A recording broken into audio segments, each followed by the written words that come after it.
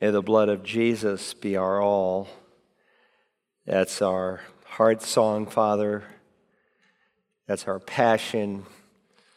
We know the wages of sin is death, and so you have affirmed throughout the Scripture, from Genesis to Revelation, that without the shedding of blood, there's no forgiveness of sin. We know today more and more people are ashamed of the gospel that we preach, a blood redemption. But thank you, beginning with Adam, you showed him that works of righteousness are impossible. Fig leaf religion can never forgive or save, but you shed blood, you killed animals and gave them coats of skin, picturing ultimately the Lamb of God who would be slain for us. Lord Jesus, we bow in your presence, confessing that we have not been bought with silver or gold, but with your precious blood. So help us to glorify you in our bodies. May our life be an expression of gratitude for all that you've done for us. May we truly focus on things that matter, things that are eternal. May we take the routine events of life that we must live and use them as an expression of your goodness and even opportunity. We ask this morning, as we are in your word, that you would take it. You have called it food for the soul. And so help us to feed on the bread of life, the written word. I pray that you would help me to rightly divide it. Come and fill me and use me and anoint me. And may the Spirit of God touch the lives of those who know you. May we be challenged together, and may he take this truth and help those who have never met you. May today be a turning point, and we ask it in Jesus' name. Amen. I want to invite you this morning to take a Bible and turn to the Gospel according to Matthew, chapter 24. If you're new to the Bible, it's pretty easy to find. It's the very first book in the New Testament. And if you're joining us for the first time, we are in between books of a verse-by-verse exposition, and we are doing a series called God's Prophetic Schedule. And these are indeed exciting days. There are world leaders speaking about a new world order, about a global reset. And if you know your Bible, that shouldn't surprise you, because these are things the Scripture speaks will happen. Now, before we finish this series, I hope to discuss this subject in detail. But the reality is it will not happen, at least in its initial stage, until the Antichrist comes. But the fact that people are speaking in these terms is of great significance, because this is what the Antichrist is going to attempt to do. But ultimately, the real New World Order, the real global reset, will take place when Jesus comes. Listen to these words in the Revelation 11:13, the kingdom of this world. Now, I know we sing the kingdoms of this world, but it's actually singular in the Greek New Testament. The kingdom of this world, because when Adam rebelled against God, he lost his right to rule. And the God of this world has now basically been given that kingdom. And that's why, in a very real, legitimate way, he offered Jesus, bow down and worship me, and I'll give you this world. The kingdom of this world has become the kingdom of our Lord and of his Christ, and he will reign forever and ever. Now, many are trying to bring this about. They hope that somehow we can manipulate the world to make it a better place to live, but that's really like shining the brass in the Titanic, rearranging the chairs on its deck because it's going under. Ultimately, this world, be realistic, the Bible teaches it is going to be burned and destroyed with fire. Now, I know when you preach that, people laugh at you, they make fun of you, but mockery has always been one of Satan's chief tools. Ridicule, scoffing, mockery. Why? Because he really doesn't have anything else to say. Not to mention, that's his very nature. Jesus said he does not stand in the truth. There's no truth in him. Whenever he speaks and utters lies. And so Mr. Liar, because he has no real substance, will attack those of us who preach the Word of God. They'll call us narrow, bigoted, literalists, homophobic, puritanical. They'll come up with all kinds of terms to try to discourage you. But you shouldn't be discouraged. It's something that Scripture says will happen especially at the end of the age. Scoffers will come. We did a whole message on that very thing. There's always been scoffing, but it's going to intensify at the end of the age, and it's one aspect of persecution.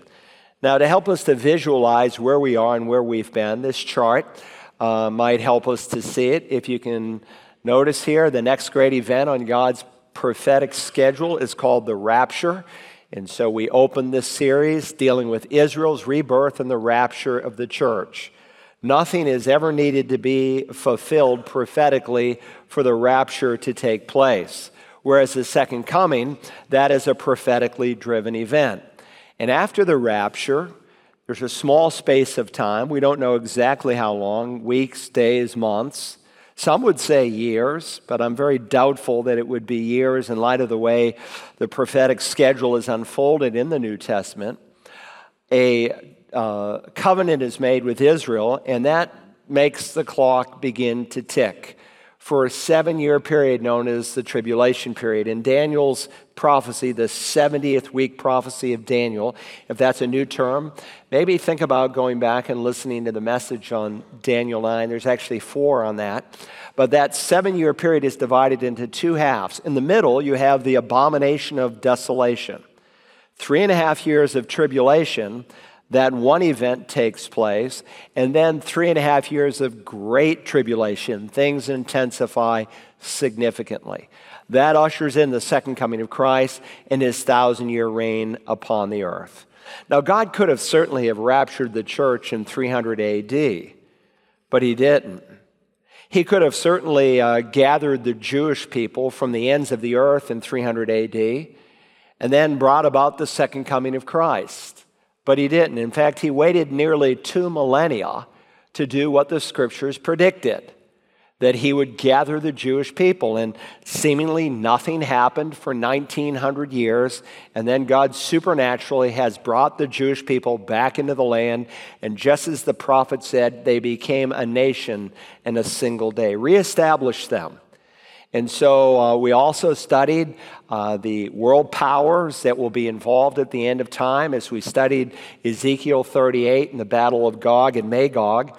Here's a picture just taken 3 weeks ago. Again, these 3 world leaders from Russia, Iran, and Turkey.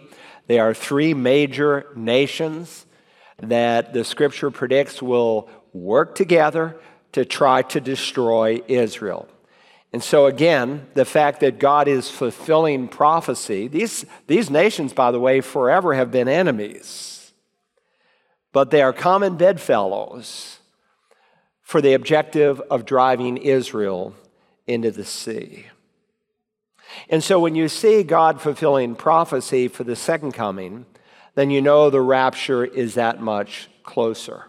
And then if you remember, we studied the day of the Lord that will come like a thief in the night. Again, this chart, just to visualize it, the day of the Lord is like the day of your youth. It's not a single day, it's a protracted period of time. It begins in darkness with the great tribulation. The second coming, when Jesus comes back, it will be bright and glorious for 1,000 years, and at the end of the 1,000 years, it will get dark again. And so it's a period of time that begins with the tribulation. And so sometimes when you read of the day of the Lord, it's just descriptive of a horrible time. But in other Old Testament passages, it's descriptive of a magnificent, beautiful time. Well, it depends what part of the day of the Lord that you are in. And then from there, we went on and we looked at apostasy. You know, there is a coming apostasy like the world has never seen, the apostasy. We're going to study the apostasy. We haven't come to that. But the fact is that at the end of time, there'll be growing apostasy. That is, people who have been exposed to the truth but have rejected the truth. There'll be growing mockers at the end of time. There'll be the moral permissiveness of Noah's day and the sexual perversion of Lot's day. And so with Israel in the land and all of these things happening together, there's a convergence of signs that you almost have to be blind. And of course, the lost will be in shock when the church is raptured and then the day of the Lord begins. But Paul reminds us, but you, brethren, are not in darkness, that day should overtake you like a thief.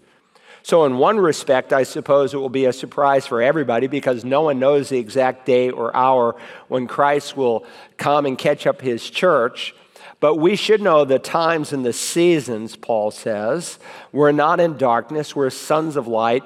We should be ready for the return of the Lord Jesus. Now, this morning, we're going to focus on the first 14 verses of the Olivet Discourse. We call it the Olivet Discourse because it was given on the Mount of Olives. And there are two chapters, 24 and 25, that in the months, I say months, I'm not sure how long, maybe the month ahead, we will work through this portion of Scripture. I want to begin by reading our text, Matthew 24. I hope you've brought a Bible. Follow along, beginning now in verse 1.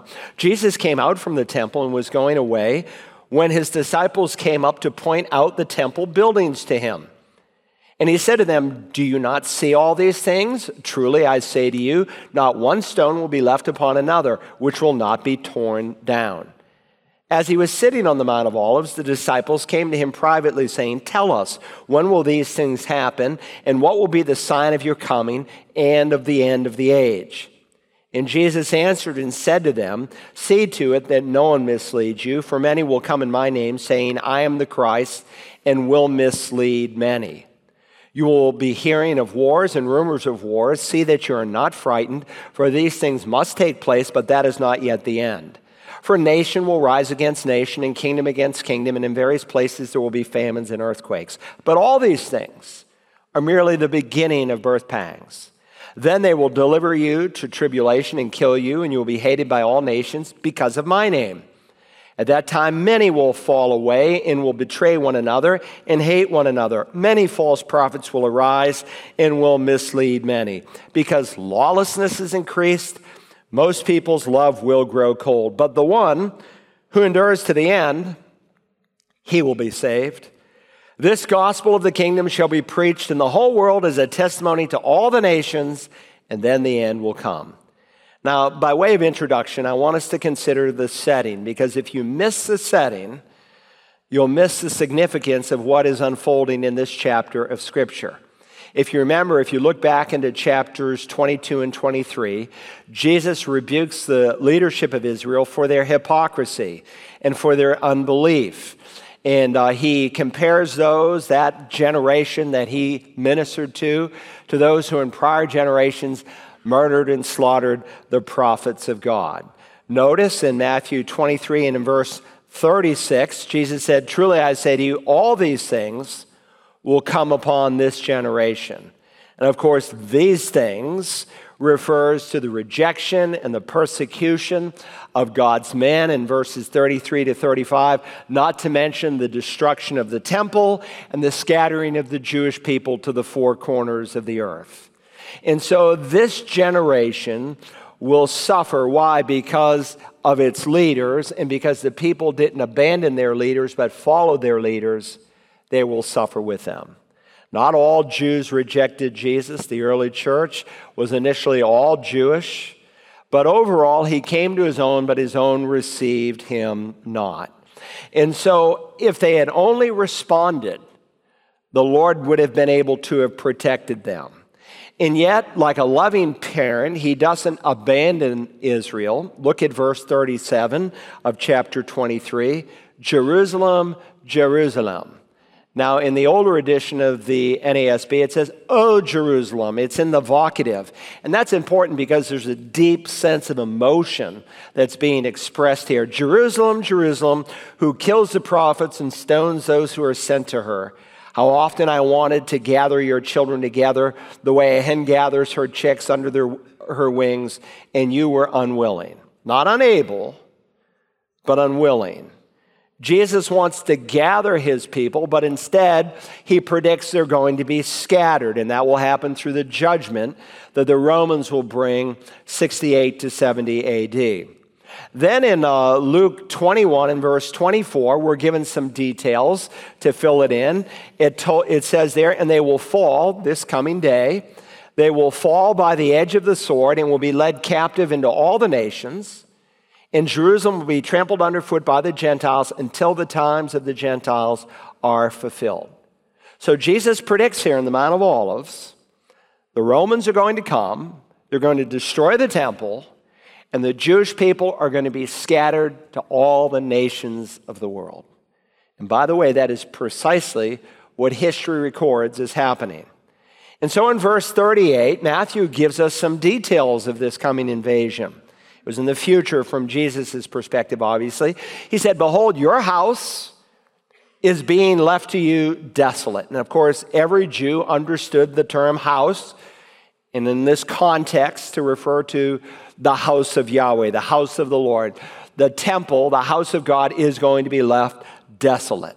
And so while God promised to scatter the Jewish people to all the nations of the world, he would not abandon the Jewish people. Look at verse 39. "For I say to you, from now on, you will not see me until." You should circle that word until. It's critical to understanding the whole verse. "You will not see me until you say, Baruch haba b'shem Adonai." Blessed is he who comes in the name of the Lord. So not only does this verse speak of the certainty of this coming judgment, it also looks to a future time of blessing and faith upon the nation. And it's an important verse because it's a reminder, Jesus Christ cannot come back at the second coming until the Jewish people acknowledge that this one who came in the name of the Lord, they will acknowledge indeed that he did. They will say before his second coming, "Blessed is he who comes in the name of the Lord." So this context is important in terms of verse 1 and this house being left desolate. And so notice the discussion that begins. Jesus came out from the temple and was going away from his disciples, going away when his disciples came up to point out the temple buildings to him. Now, Mark 13 adds a small detail, but important. Let me read 13:1. "As he was going out of the temple, one of his disciples said to him, 'Teacher, look, what wonderful stones and what wonderful buildings.'" Now, Herod began to build the temple in 20 BC. And even after he died in 4 BC, it continued. In fact, when Jesus was alive, he stated in John chapter 2 that it had been under construction for a total of 46 years. In fact, it wasn't completed until 64 AD when Herod Antipas finally did it. Now, some people call it the third temple, because it's a total rebuild. But technically, most will refer to it as the second temple. Because Herod the Great, as Herod Antipas, had an agreement. There are 7 Herods in the New Testament, so you always want to ask which one. Most of you know at least Herod the Great, right, from Christmas, and Herod Antipas, the one before whom Jesus stood and was condemned. They had an agreement that the temple would never be shut down. You know, there's a fella not far from here, just up the street, and he had up on stilts this a manufactured home, a trailer, and he wanted to tear it down and build a house. And the county said, "No, you can't do that. We won't let you do that." So what he did is he built around the trailer. He built a house right around the trailer, and then he dismantled the trailer piece by piece from the inside. I went into that house one day to share the gospel with him. It was a magnificent thing he did. That's kind of what Herod did. He literally built a new house all the way around the old temple and dismantled the one that was on the inside. And it was indeed magnificent. But since it was never shut down, it's typically referred to as the second temple. "Teacher, look, what wonderful stones and what wonderful buildings." Now, obviously, the disciples' comments were indeed purposeful. They had seen Jesus earlier in the week on Palm Sunday literally weep, one of 3 times when he weeps in Scripture. And here, brokenhearted on this day, "O Jerusalem, Jerusalem, who stones the prophets," and so forth. And he's speaking of the house of God being left desolate. How is this going to happen? Why would it happen? Well, again, remember they had seen his salty tears. They had seen his broken heart. So indeed, they are wondering, how is this going to unfold? In addition, remember the Jewish people beginning with the tabernacle, which in a couple places is actually called a temple. And then the later more permanent structure that Solomon built, and that was torn down, and then Zerubbabel built one, and Herod rebuilt it. The way the people related to God was through this worship center. So if there's no worship center, how are we going to relate to you if the temple is left desolate? It's an important question. And of course, on Thursday night of that week, he is going to have the Lord's Supper, and he's going to remind them of the new covenant spoken of in the Old Testament that he would initiate and enact with his own shed blood that we just sang about. But this temple was breathtaking. It was covered in gold and silver and copper and bronze, and even the limestone was whitewashed. Josephus called it a mountain of snow and a mountain of gold. And Jesus said to them, verse 2, "Do you not see all these things? Truly I say to you, not one stone will be left upon another which will not be torn down." Maybe I thought about it this week. What would be a parallel statement in our day? Well, in 1990, the World Trade Centers, at least at the time, for a short time, were the two largest buildings in the world. Can you imagine someone saying, "You see these twin towers? Not one floor will be left upon another." And people would think, are you crazy? And for Jesus to make this statement, it was incredibly dramatic. It's going to be left desolate. It's almost inconceivable. And he said here, not one stone will be left upon another, which will not be torn down. Now remember, there is already seeds of rebellion that had been planted in the empire, and many people didn't want Jesus because he wasn't a part of that insurrection. In fact, on the day in which he was crucified, you will remember there are two thieves, one on either side. They're involved in an insurrection. They're Jewish men. People say, oh, the two thieves, they didn't understand anything about much of anything, and he just kind of loosely, oh, Jesus saved me. That's sheer nonsense. That's an abuse of Scripture. He was a Jew. He understood that the one he had been blaspheming and mocking was the one the Scriptures spoke of. The one who had a kingdom, that it wasn't over for Jesus. Jesus, remember me when you come into your kingdom. He was the promised Messiah, the one who would come and die and be buried and raised from the dead, who would have a kingdom. Jesus, remember me. So this insurrection is already in play, but it is only going to expand and broaden, which of course will bring Roman judgment. Now, history records, let me read a verse first, Luke 21:20. Jesus said, when you see Jerusalem surrounded by armies, this is going to be the Roman response to this coming insurrection, then recognize that her desolation is near. Now, Jesus does not want the true believers to suffer. And so he gives them a warning about when this destruction and judgment, where not one stone is left upon another, will take place. When you see Jerusalem surrounded by armies, and he says at that point, you should flee to the mountains. And of course, history records that the Romans did not want to waste a single Roman life in overthrowing Rome. So what did they do? They did what you sometimes did. They put a siege around the city. They encircled the city of Jerusalem, hoping to starve the Jewish people out. Now, typically, when a siege came, those who were on the outside would flee to the inside, and those who were on the inside would never leave. Jesus gave the exact opposite counsel. When you see these Roman troops come, get out of Dodge. And by the way, Luke recorded Jesus' teaching of this siege. In fact, Mark and Luke give similar warning of a coming time as well that is still in the future. And so this in some ways is a dress rehearsal of another siege that is going to come upon the city of Jerusalem at the end of the tribulation. Now, if you know the Romans and you've read much Roman history, then you already know that they were not destroyers of temples. They were preservers, and I think part of that was maybe superstition. You don't destroy the temple of another god. And Titus, as Josephus records, had given specific orders not to destroy the temple. But remember, the temple is layered and covered in gold and silver. And somehow, some flaming arrow, or however it happened, hit the temple, and the great cedars of Lebanon began to burn, and it went up in flames.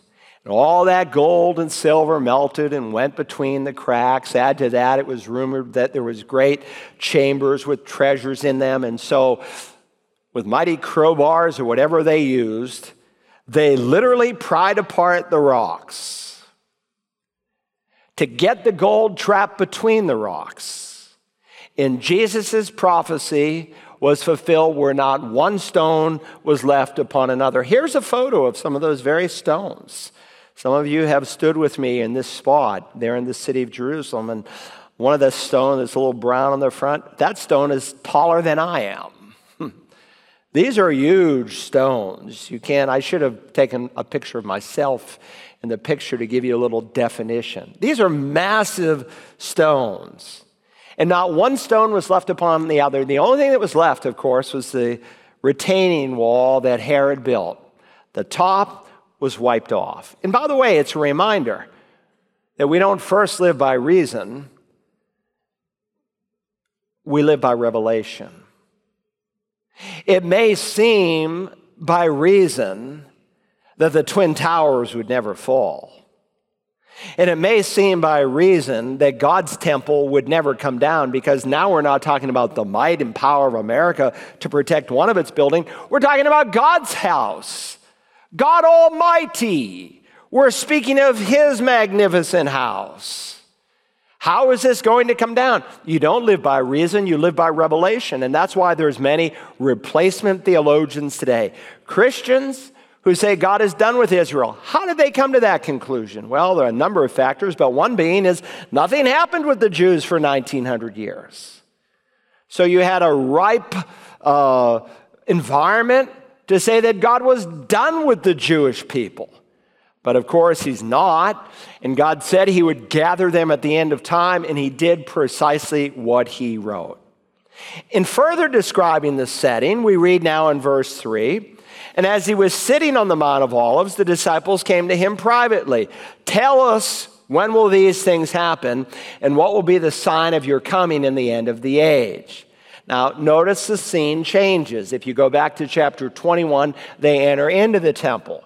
Now they have left the temple, and they're sitting on the Mount of Olives, and they're looking across the Kidron Valley at the temple. And they come to Him in private, and Mark 13 tells us there's 4 disciples who come to Him, Peter, James, John, and Andrew specifically.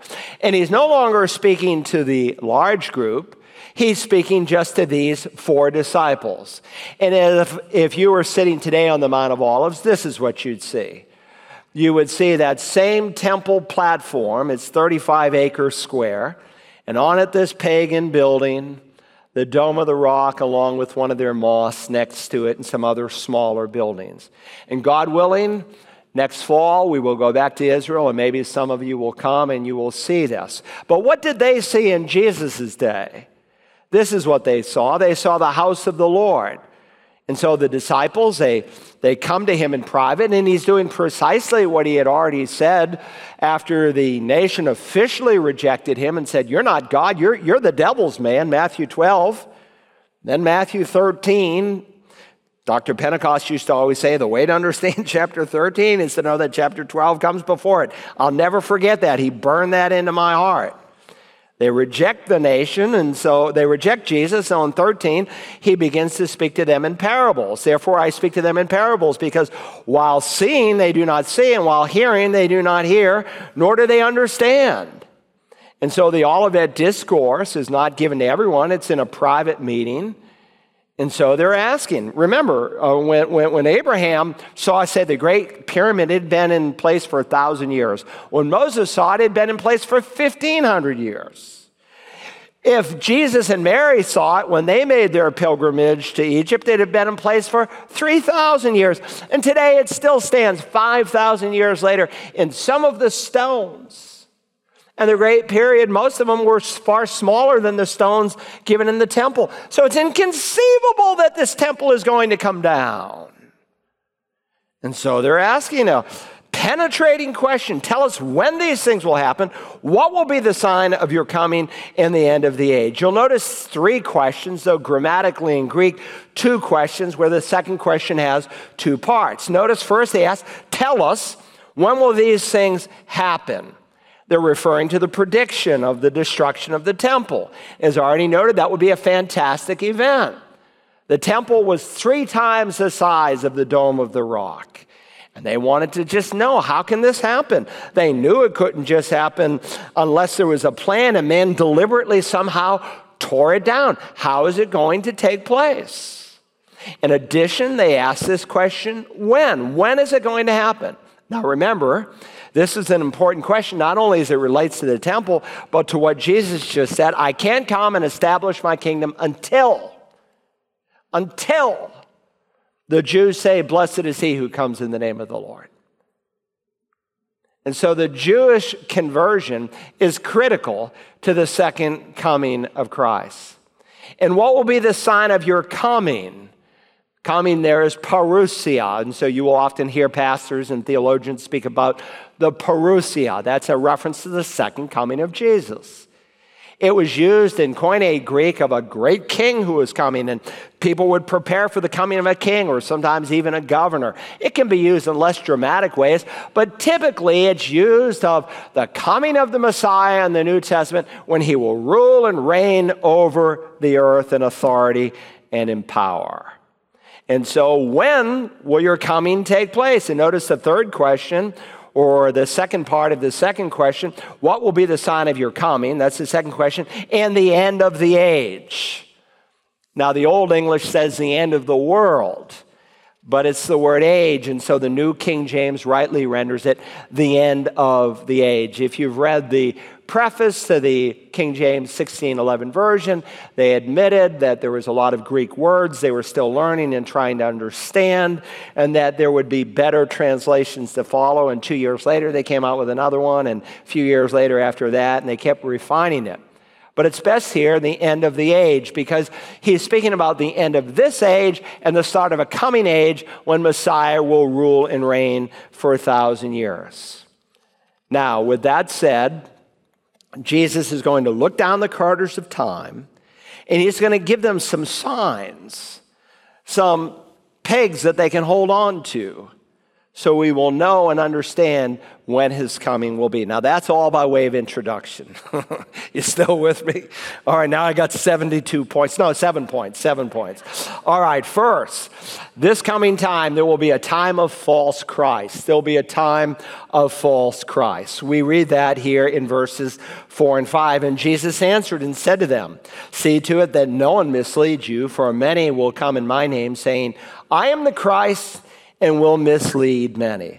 So the first characteristic is there's going to be false Christ. And the emphasis here in verse 5 is on the word many. You should maybe circle that.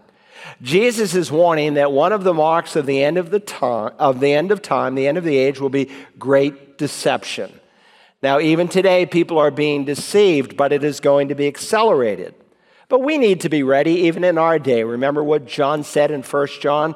Beloved, do not believe every spirit, but test the spirits to see whether they are from God. That's why you need to know the Word of God. Because if you don't know the Word of God, you can't really test truth from error.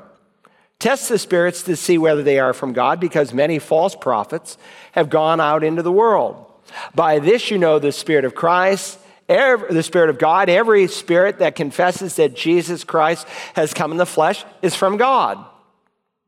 And every spirit that does not confess Jesus is not from God. This is the spirit of the Antichrist, which you have heard is coming and now is already in the world. So in one sense, for 2,000 years, the spirit of Antichrist has been operational. And the word anti, literally, is the Greek prefix anti, transliterated, like in English, A-N-T-I, and it means instead of or against. And the meaning is applied in both ways in reference to this one who will embody that spirit, a literal physical man who will be called the Antichrist. He will come in the place of Christ. He will come against Christ. Now, let me pause for just a moment to remind you that John indicates that since the inception of the church, since Pentecost, the spirit of Antichrist has been at work. But it's going to crescendo in this future day. And so Jesus says, see to it that no one misleads you, implying there's a very real possibility of being misled. And this is going to be widespread in this coming time. In fact, he'll repeat it again during the second half of the tribulation. If you look at verse 24, he says, "For false Christs and false prophets will arise and provide great signs and wonders so as to mislead, if possible, even the elect." Just because a man comes doing miracles doesn't mean he's a man from God, because the devil is a great deceiver. A deceiver, a false teacher, a false pastor, a false prophet doesn't walk into a church with a sign around his neck saying, "I am a false teacher." But if you read the book of Jude, you discover there are certain marks and characteristics by which we can discern a phony, a fake. Now, there's always been imposters in the church, but it seems to be growing, it seems to be multiplying, it seems to be deepening. But it's not until after the rapture that it's going to accelerate, because we're going to see that this portion of Scripture is really dealing with the events that come after the rapture of the church. Now, let me make some general observations that I think are sometimes overlooked. First, when you read these two chapters, the focus is on Israel. He's already spoken of Israel's house or Israel's temple that is going to be left desolate. He's speaking of a future day for Israel when the Jews will say, "Blessed is he who comes in the name of the Lord." And since we know Jesus is going to return, and since we know that he cannot return until the Jewish people say of Jesus, "Blessed is he who comes in the name of the Lord," we know that this is very significant. And of course, as we'll see in our weeks together, this time known as the Great Tribulation is not simply a New Testament doctrine, it's found in the Old Testament. It's called by the prophet Jeremiah the time of Jacob's trouble. And it's designed, among other things, to bring the Jews to repentance and true faith in Jesus. In Jeremiah 30 and verse 7, in describing this day, the prophet says, "Alas, for that day is great, there is none like it, and it is the time of Jacob's trouble, but he will be saved from it." And the previous verse in chapter 30, in verse 3, he reminds them that God is going to get them and bring them back into the land. And when they're brought back into the land, it's going to be a time of terror and dread. Let me read verse 5 of that chapter. He says, "For thus says the Lord, I have heard a sound of terror, of dread, and there was no peace." And then in verse 6 of Jeremiah 30, in describing this time frame, he likens it to a man in childbirth. How horrible will that be? He says, "Ask now and see if a male can give birth. Why do I see every man with his hands on his loins as a woman in childbirth? And why have all faces turned pale?" And again in verse 7 he says, "Alas, for that day is great, there is none like it." This is a time that has never happened in Israel's history, much less in world history, that is going to come upon the whole world, as Jesus said in the Revelation. In Matthew 24, in verse 21, Jesus said this, "For at that time there will be great tribulation, the kind that hasn't taken place from the beginning of the world until now and will never again happen." It's almost a perfect repeat of Daniel 12:1, if you know that chapter. "Unless those days were limited, no one would survive, but those days will be limited because of the elect." So Jesus is using the same exact imagery that Daniel and the prophet Jeremiah uses. Now we know that the Great Tribulation, again called in the Old Testament, the Tanakh, the time of Jacob's trouble. You talk to Orthodox Jews today, they see that as a future event.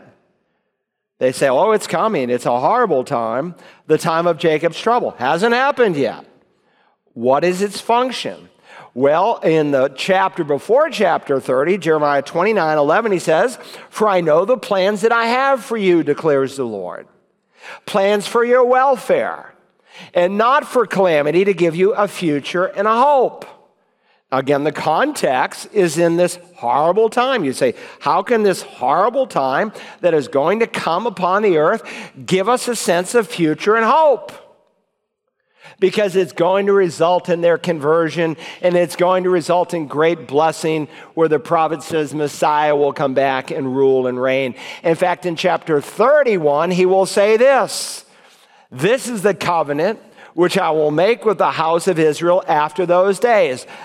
After the tribulation period, because the Jewish people are in faith, I will put my law within them, and on their heart I will write it, and I will be their God, and they shall be my people.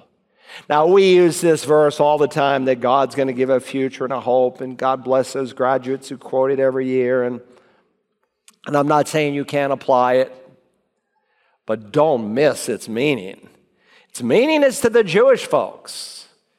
I am going to give you a future and a hope. Now, as you read Jeremiah, you discover there are two gatherings. Don't blend them together. There is a gathering after the Babylonian captivity where they come from one nation. And then there's this gathering when they come from all the nations of the world at the end of time, where God gathers them physically, so as Ezekiel will teach, he can renew them spiritually, and he's going to use the great tribulation period in which to pull this off. Now, again, this is a very Jewish text. He's speaking here in this chapter of Jerusalem, of Judea, of the Sabbath, of the abomination of desolation that will take place in the temple. He's not speaking of Washington or Paris or London or Moscow. He's certainly not speaking of Beaufort County. If you're listening online, we are in an area geographically we call the Low Country. There's no mountains here. Yet Jesus is going to speak to these to flee to the mountains, because if you've been there in Jerusalem, it's surrounded by mountains. Now again, for many will come in my name, saying, I'm the Christ, and will mislead many.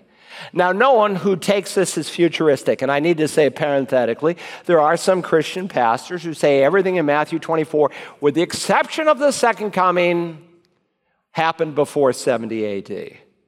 It's a distortion of Scripture, but they do that because of their replacement theology.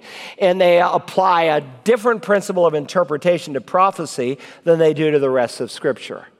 The things that Jesus is describing have never happened. How are the prophecies fulfilled for the second coming?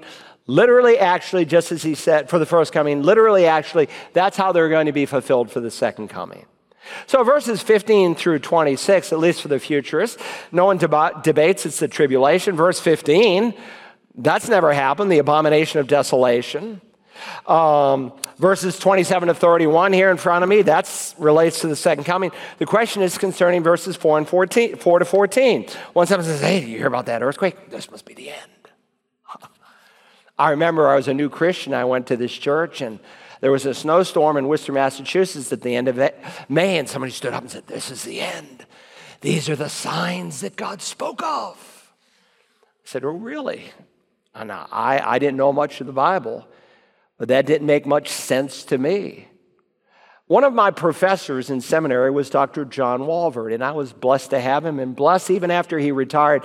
He would hang around the student lounge, and we could go and pick his mind. And even after I became the pastor here, I would call him on occasion. He'd answer my phone calls. And Dr. Walvoord wrote this, describing verses 4 to 14. He said, this is a time frame describing, quote, the general characteristics of the age leading up to the end, while at the same time recognizing that the prediction of difficulties which will characterize the entire period between the first and second coming of Christ are fulfilled in an intensified way as the age moves to the end, to its conclusion in the Great Tribulation. I would agree with that. While on the one hand, earthquakes and all that, they're significant. Why? Because on the one hand, you have to have a pregnancy before the birth pangs can begin. But these are not the birth pangs. What we're going to read and study this morning have never happened, not at least as described here. But it's not like one day just God flips a switch and it all happens. There's a number of things that unfold. To have the apostasies of apostasy in the Great Tribulation period, you have to have had seeds of apostasy sown for people to follow the Antichrist. That's happening in our day. And so when people call me on the Bible line, they say, hey, is that earthquake? Is this war potentially with China significant? Or I would say, well, yes and no. Yes, in the sense, again, you have to have a pregnancy to have birth pangs, but no in the sense these are not the birth pangs. And so this period of time is divided by a middle event, verse 15, the abomination of desolation. So it will go from tribulation, and then Jesus will use another term, great tribulation. So we're told many will come in my name saying, I am the Christ, and will mislead many. Now hold your finger here and turn to Revelation chapter 6. We're going to pop back between Matthew 24 and Revelation 6, so don't lose Matthew 24. And I want you to see, because I don't want to convince you just for my own reason, I want Scripture to interpret Scripture, and I want you to see that this coming description in Matthew 4 is yet to take place in its truest sense, because it is going to unfold in the sealed judgments. Revelation chapter 6, if you remember, they're in heaven and John is there and he says, who is worthy? Who can open up the seals? There's only one who can open it, and his name is Jesus. And he breaks open the seals, and the first seal is broken. Look at verse 2. I looked, and behold, a white horse, and he who sat on it had a bow, and a crown was given to him, and he went out conquering and to conquer. So we're told he's on a horse that's white, he has a bow, and he has a crown on his head. Who is he? Some sloppily say, oh, this must be Jesus, because Jesus in Revelation 19 is on a white horse. That's about the only comparison. About 30 years ago, Dr. Billy Graham wrote a book called The Four Horsemen of the Apocalypse. And indeed, he was correct by identifying this man as the coming Antichrist. I mean, when the Antichrist comes on the scene, he's going to have ripe opportunity. More than likely, the war of Gog and Magog has happened after the rapture. Again, there's a space of time between the rapture and the signing of the treaty. Millions of believers, many who are leaders across the world, will be gone. There'll be total chaos in the world. Think about all the surgeries that weren't finished, all the planes that crashes, all the cars that crash, and on and on and on. You can think of all these scenarios. It will be a ripe environment for a leader to step on the scene. But he's not Jesus. Jesus doesn't have a bow. He has a sharp sword coming out of his mouth, because he's coming to bring judgment. And this man who has a bow, he has no arrows. It's like saying, look, I have a gun, but there's no bullets in it. And he's going to deceive the world with a false peace. And the world will embrace him. It will be the devil's trap.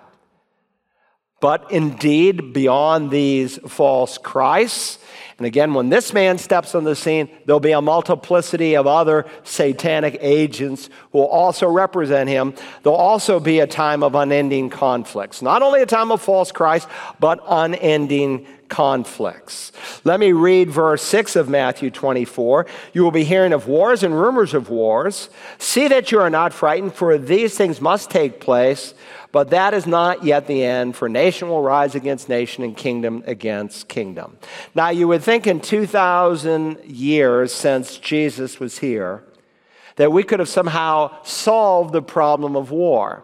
And of course, World War I was so horrific, so intense, so damaging to the human mind and spirit, man declared it the war to end all wars. But it was a short throw until World War II came. But Jesus makes it clear that the wars of this world will not be completed until he comes back.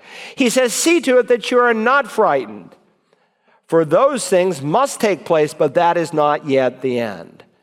Now you can think about it. We've got the challenges of North Korea.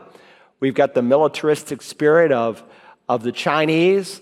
We have the Turks and the Iranians and the Russians who want to drive Israel into the sea. In the 6,000 years of recorded history, people say, how old is the world? Well, we only have 6,000 years of recorded history, period. 6,000 years. You think maybe it's 6,000 years old? I think so. Thereabouts. But in the 6,000 years of recorded history, they say 600 million people have been killed in wars, and half of those in the last 100 years. Add to that the growing terrorism and bombings and hijackings and assassinations and so forth.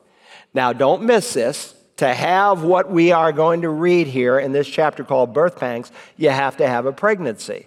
So go back to Revelation 6. I hope your finger's still there. And we read here that, again, the church is gone. A door was opened in heaven. The church is not mentioned again to Revelation 19. And another horse, a red horse, verse 4, went out.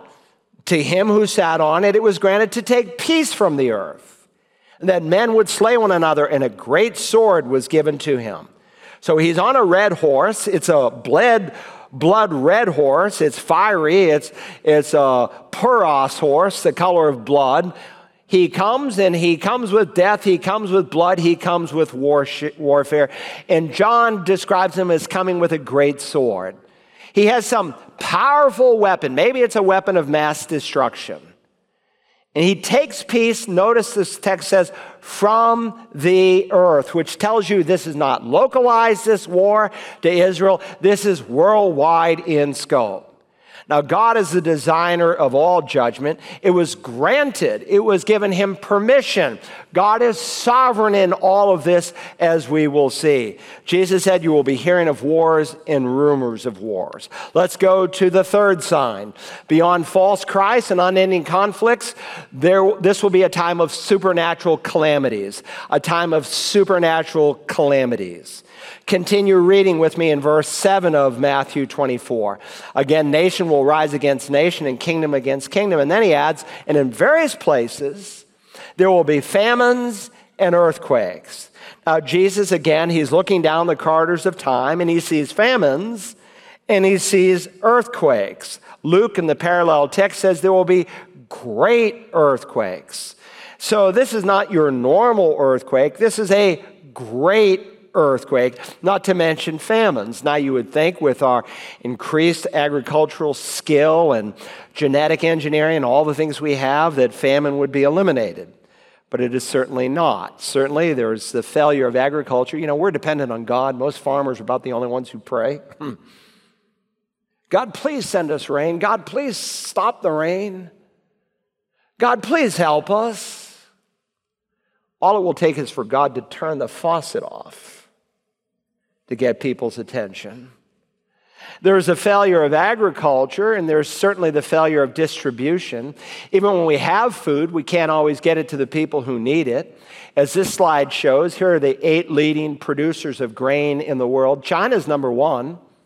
They produce more wheat than any other nation in the world, but they don't have enough wheat to provide for their own. They have to import wheat. That's why they're buying thousands of acres in America. And our Senate is doing nothing about it. You have the Ukrainians. Notice they're 8th on the list. But right now, they can't plant this year because of all the turmoil in the nation.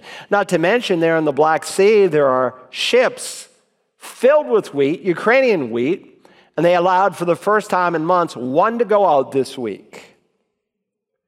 And of course, if our former governor, David Beasley, is correct, and he heads the UN World Food Program, he said there'll be starvation this fall, especially in North Africa. And of course, the U.S. right now is not having a good year for wheat. Our per acre production is way down. And when you add the world food market, it's predicted this fall the price of a loaf of bread is going to skyrocket. Well, listen, when you have earthquakes and famines and wars brought together in a small time frame, you can see how this will accelerate. Here's the parallel passage. Are you still in Revelation 6? Let me read verses 5 and 6. When he broke the third seal, I heard the third living creature saying, "Come." I looked, and behold, a black horse, and he who sat on it had a pair of scales in his hand. And I heard something like a voice in the center of the 4 living creatures saying, "A quart of wheat for a denarius, and 3 quarts of barley for a denarius, and do not damage the oil and the wine." So interestingly, while the word famine is not found here, it's implied here, and it's clear that a measure which represents a quart in our terms, a quart of wheat will cost you a denarius. A quart of wheat is enough to bake 1 loaf of bread. The whole world is going to be in hunger and in starvation. Think about it. I don't know how large your family is, but suppose you had 1 loaf of bread to divide amongst your whole family for one day. Now, the average family size in America is 2.5. In the Middle East, it's 7.7. In Africa, it's 5.3. There's going to be severe food shortages in this coming day. And the wheat, which is the bread that people eat, it will cost you a denarius. A denarius in John's day was a single day's work. So it'll take a whole day's pay to do nothing but buy a loaf of bread. Or you could buy 3 quarts of barley for a denarius. Barley, and certainly less refined than in our day, it was used in John's day to feed the animals. You can eat animal food for a denarius. So you're in a situation, what are we going to do? Well, we're going to take all our money, we're going to buy saltines and crackers to put it in our way of thinking. You work all day and you can either have a single loaf or you can buy food fit for an animal. Supernatural calamities. In addition, number 4, it will be a time of widespread death, a time of widespread death. The 4th seal is not directly mentioned in Matthew 24, but certainly the results of famines and earthquakes is implied. Jesus doesn't have to say it, but it is elucidated for us in the 4th rider in Revelation 6. Let me read verses 7 and 8 in Revelation 6. When the Lamb, Jesus, broke the 4th seal, I heard the voice of the 4th living creature saying, "Come." And to underscore how serious this is, verse 8 says, I looked, and behold, an ashen horse. And he who sat on it had the name Death, and Hades was following it. God is simply saying it is death that claims the body. It is Hades that claims the soul. God is just reminding us that no one can climb up in the grave and cover himself over with dirt and hide from God Almighty. You cannot hide from God. Death, which many people will try but will be unable, as Revelation teaches, will not be able to spare you from the judgment of God Almighty. When God created you, he created you to live forever. And long after the sun and the moon and the stars are gone, you will live timeless, endless, forever and ever and ever, on and on and on and on, either with the Lord in heaven or apart from him in this awful place called hell. And notice once again, authority was given to him. Like Satan with Job, he can only do what God allows. And so these horsemen that will be instruments of the wrath of God, they're on a leash. They're restricted as to how far they can go. But notice, in either case, they're given permission to kill 1/4 of the earth. We're going to cross in October, for the first time in history, 8 billion people. 8 billion people on the earth, they say, come October. That means 2 billion people will die. Think about that. 25% of the earth's population. We haven't even come to the trumpet and bowl judgments. That would be all the population in China and the U.S. combined. Death and Hades will come by the sword. It will come by famine. It will come by pestilence. The smell of death will be everywhere. 1/4 of the planet at this time gone. You say that's cruel. No, it's not. It's grace. It's mercy. It's God getting man's attention one final chance before it is eternally too late, because this is nothing compared to the eternal wrath that men will know in the lake of fire. Now remember, the devil is God's devil. He can only do what God permits. And remember what Jesus says here in verse 8, but all these things are merely the beginning of birth pangs, which tells you there are greater birth pangs to come. And after the middle event found in verse 15, it's going to get much more intense. Paul uses the same imagery. We studied it when we studied the day of the Lord in 1 Thessalonians 5. He said, while they are saying peace and safety, then destruction will come upon them suddenly, like labor pains upon a woman with child, and they will not escape. Even so, here in the tribulation, it progressively gets worse and worse and worse. And it's not until, as he will later say in this section, immediately after the tribulation, that Jesus will come back in power and in glory. Now that brings us to the 5th mark, the 5th sign. And this coming time will also be a time of cruelty, a time of cruelty. Jesus continues now in verse 9. They will deliver you to tribulation and will kill you, and you will be hated by all nations because of my name. Now look, if you are a true Christian today, you cannot help but being defamed. It's hard to be a member of this church and not to experience some kind of expression of persecution. Oh, you Community Bible Church, you're all homophobic over there, and you all believe that me living with my girlfriend is wrong, and you think it's wrong for me to get drunk even though I'm not hurting anyone. And I hear it all.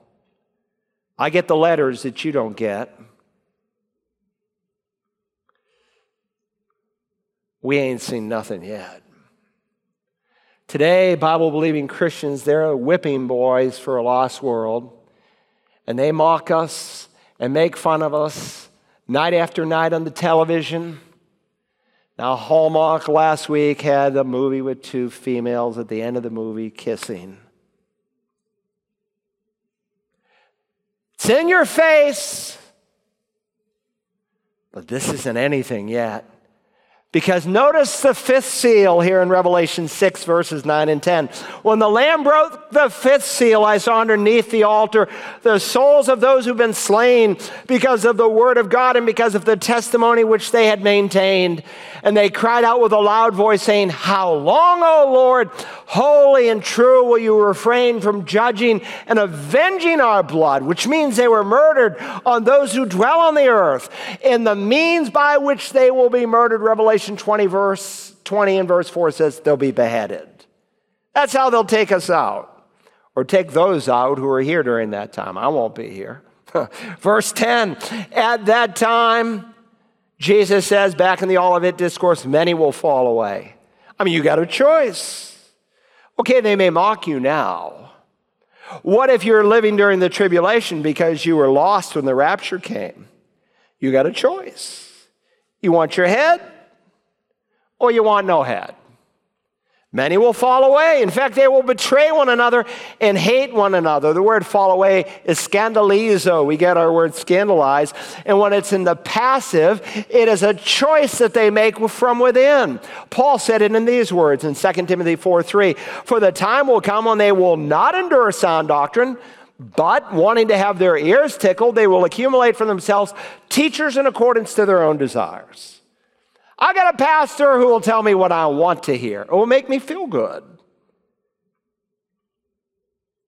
Right out in the margin, Matthew 10, 21 and 22, Jesus said, brother will betray brother to death, and a father his child, and children will rise up against parents and cause them to be put to death.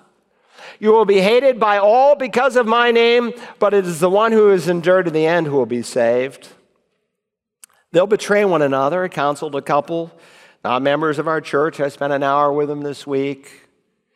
You'd think they'd have a solid pastor they could go to. My sister, she said, is now come out lesbian. And everyone in the family approves of it. She wants to marry her lover. And we're the only ones against it. And they're telling us we're unloving. Those are the only loving people in that family who will tell that sister the truth about a sin that will damn her. She needs to be born again so she can be changed from within and have new life.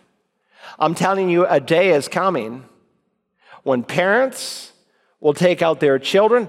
We've got someone in our home. Cut his head off. And children will betray parents, and brother, brother, sister, sister. And so, believing these lies, verse 11, many false prophets will arise and mislead many. Even today, cultural Christians, they don't want to be ostracized. They don't want to be the odd man out. I've been a Christian since 1978 and in ministry, 1974 and in ministry since 1978. And I've always seen liberals who have been discombobulated and confused in basic doctrine.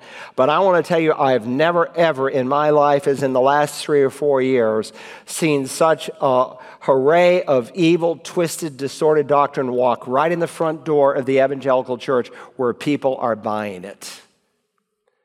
But you know, we want to appease everybody.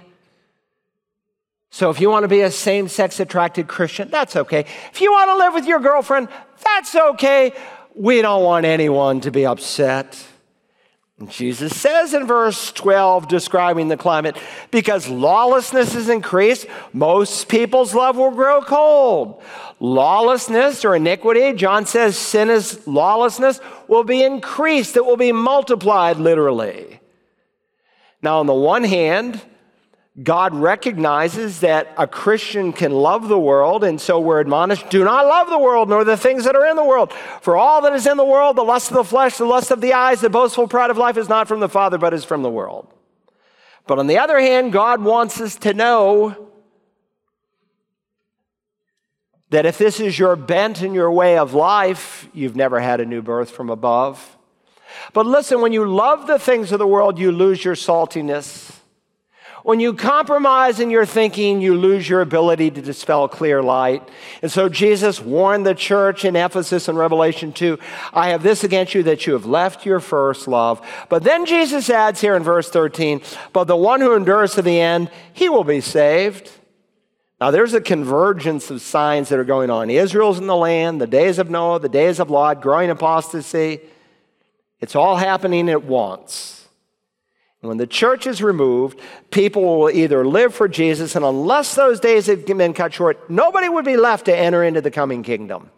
No living soul on the earth would be able to enter into the kingdom. But God is going to take the Jewish people. He's going to hide them. We studied that in Revelation 12. But only the one who endures to the end will be saved. You say, am I saved by endurance? No. You're not saved by endurance, but if you are saved, you will endure. That's the biblical truth. You're not saved by perseverance, but if you are saved, you will persevere. And that's why Jesus can say, the one who endures to the end, the one who will never renounce me, even at the cost of his own blood, he's got the genuine item. He'll enter the kingdom. 6, it will be a time of sights and sounds in the cosmos. A time of sights and sounds in the cosmos. Now, Luke's Olivet Discourse is quite compressed, but he adds a detail that Matthew doesn't give us. So Revelation 21:11 says, Luke 21:11 says, and there will be massive earthquakes, and in various places, plagues and famines. We just read that in Matthew. And there will be terrible sights and great signs from heaven. Here's how John describes it in the 6th seal. I looked, when he broke the 6th seal, there was a great earthquake, and the sun became black as sackcloth, made of hair. The whole moon became like blood. So the physical universe appears to be coming apart, and John unfolds 6 marks that will happen. There's going to be a shaking, and by the way, this happens halfway into the tribulation. Then it happens in a greater way right at the end of the tribulation at the second coming. He speaks here of an earthquake. It's the word seismos. We get our word seismology from it. But he accentuates it with a great earthquake. We've always had earthquakes, but there's coming 3 big ones that we haven't seen yet. And the Revelation unfolds each one.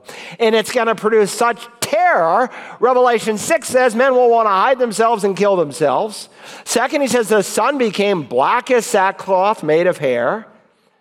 Again, that's not totally surprising because God made it black. At midday, it became like midnight when Jesus hung on the cross, and for 3 hours, there was total darkness. And the whole moon became like blood. There's the 3rd mark. You know, some years ago, there was a number of books called The 4 Blood Moons, and people would call me on the Bible line, what do you think about the 4 blood moons? I don't think anything about them. I think they're just some guys selling books to line their pockets. As it turns out, what I said was absolutely true. It's not that I'm so smart, I'm just reading the Bible. The only significant blood moons are during the tribulation, and then that will happen at the end of the tribulation. But naive Christians, get the book. Hagee wrote it, must be good. And the stars of the sky fell to the earth. There's the fourth mark. As a fig tree casts its unripe grapes when shaken by the great wind. Now that's interesting. The stars fall to the earth. You've got to let Scripture interpret Scripture, because in 8:2 you see a third of the stars are darkened. So what's he speaking about? Well, the word stars is the word aster. We get our word asteroid from it, and I take it that he is simply using the language of observation. A few days ago in Seabrook we had a magnificent sunset. It was just beautiful. You know, it had rained and the sun came, a lot of clouds. It was just breathtaking. I didn't say to my wife, what a glorious earth rotation. No, we use the language of observation like the weatherman, a sunset. And I think what John is doing here is he's using the language of observation. We speak of a shooting star. Well, if a star hit the earth, there would be nothing left. We're not speaking of literal shooting stars, but certainly asteroids. And some of you who follow this, if you remember in 1833, November the 13th, they had this shooting stars, so to speak, asteroids filling the skies. It led to such terror on the planet. People fell down on their knees and begged God for mercy to save them. And then, of course, in 1908, an asteroid hit the Earth, and it literally destroyed 700 square miles of forest. Well, there's coming a day when they're going to see a sight in the heaven. In addition, fifth, the sky was split apart like a scroll when it is rolled up. I don't know how to explain that, but somehow like a piece of parchment rolled up maybe in two directions, there's going to be some kind of atmospheric effects that people will be able to watch. And then the sixth and final seal, it says, and in every mountain and island were moved out of their places. Maybe that happens through the asteroids, God's bunker busters, and they come down and literally destroy the islands of the earth. Finally, 7, I'm done. Give me 2 minutes. A time of mass conversions. This is going to be a time of mass conversions. Now, think about where we've been here for just a moment. Let me bring it up on this chart. Remember, we're paralleling Matthew 24 and Revelation 6 and 7. We know Revelation 6 and 7 happens after the church is raptured. A door is opened up in heaven. The church is taken up.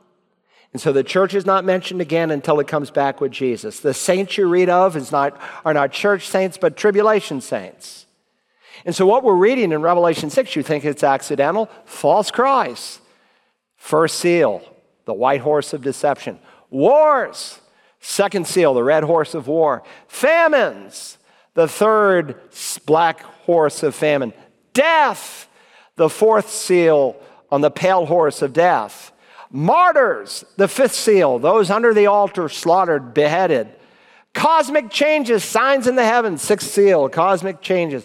And now the worldwide preaching of the gospel, and we'll look at in our times to come about a middle event that will divide this 7 years called the abomination of desolation, and that will bring great tribulation, the trumpet in bowl judgments. Now look at verse 14. Jesus says here in Matthew 24, this gospel of the kingdom shall be preached in the whole world as a testimony to the nations, and then the end will come. The gospel for the forgiveness of sins is going to be preached during this time to the whole world. You know, sometimes people say, hey, we only got this many people groups left. You think we're at the end. And just as soon as we get some of those people groups covered, there's 100 more that pop up. God is going to pull this off. He's going to pull it off during the time of the Great Tribulation. You say, well, how is he going to do it? Well, that's Revelation 7. Go home and read it. 144,000 Jewish missionaries and evangelists who will preach the gospel to the whole world. And if they were not enough, read Revelation 11. 2 witnesses. I suspect Moses and Elijah, one, because the Bible teaches the second coming of Elijah. Malachi prophesied it. Jesus affirmed it. And certainly Moses and Elijah have parallel ministries. But whoever they are, those 2 witnesses are going to preach the gospel. And if they don't cover it all, listen to this angel. For the first time in history, God will preach the gospel through an angel. And I saw another angel flying in mid-heaven, having an eternal gospel to preach to those who live on the earth, and to every nation and tribe and tongue and people. There will be no unreached people groups. And he said with a loud voice, "Fear God and give him glory, because the hour of his judgment has come. Worship him who made the heavens and the earth and the sea and springs of water." Now, what should we do today? How should we apply this? Number one, you should be a witness for Jesus. You should be a witness for Jesus. We need to witness for Jesus. This time is coming. And there's coming a time when no man can work, and you'll be able to witness to zero. You know, there's one thing that we will not do in heaven, and we won't win anybody to Jesus. No lost souls in heaven. It's our responsibility. It's my responsibility. It's your responsibility. You should invite someone next week just to the concert. How could God use that in their life? Look, we just baptized 4 people in the first service, and 2 of them simply because of an invitation. Someone invited them to meet the pastor, got saved a week ago, got baptized this morning. Just invited them. We should witness however that may unfold. Secondly, we should be realistic. I know you get all these Christians talking about, "I'm praying for revival." There's nothing wrong about praying for revival. But a lot of God's people are getting disillusioned. They say, "Well, where is this revival that I've been praying for?" Because there's coming a time when there will be no revival. The only revival, quote unquote, will be after the church is gone and the 144,000 and an angel and the 2 witnesses reach the unreached people. Third and finally, we need to be ready. Now listen, we're going to cover it. But if you're here, you're listening somewhere in the world today and you've never received Jesus, don't think after the church is removed. If it happened this afternoon, don't think that tomorrow morning you'll become a believer, because I will document for you from Holy Scripture that there will be no new believers during the tribulation concerning people who before the tribulation, before the rapture, has heard the gospel. Because you refuse to believe the truth, the Bible says you will believe a lie. Today is the day to be saved. Now, Holy Father, we thank you for this portion of Scripture that Jesus gave us, that he's not left us in the dark. Help someone today to call upon Jesus. Would you do that? Would you pray this? You're not saved by a prayer, you're saved by faith in Jesus. But in faith, reach out in your heart and simply say, "Lord Jesus, I thank you. You died on a cross for me. You were raised from the dead for me. And I trust you now by your shed blood to forgive me and to save me. Lord Jesus, save me. And because you saved me, I'll not be ashamed of you. I'll make it public." Now, Father, help those of us who've met the Lord Jesus to be faithful stewards of the gospel. We ask it in his holy name. Amen.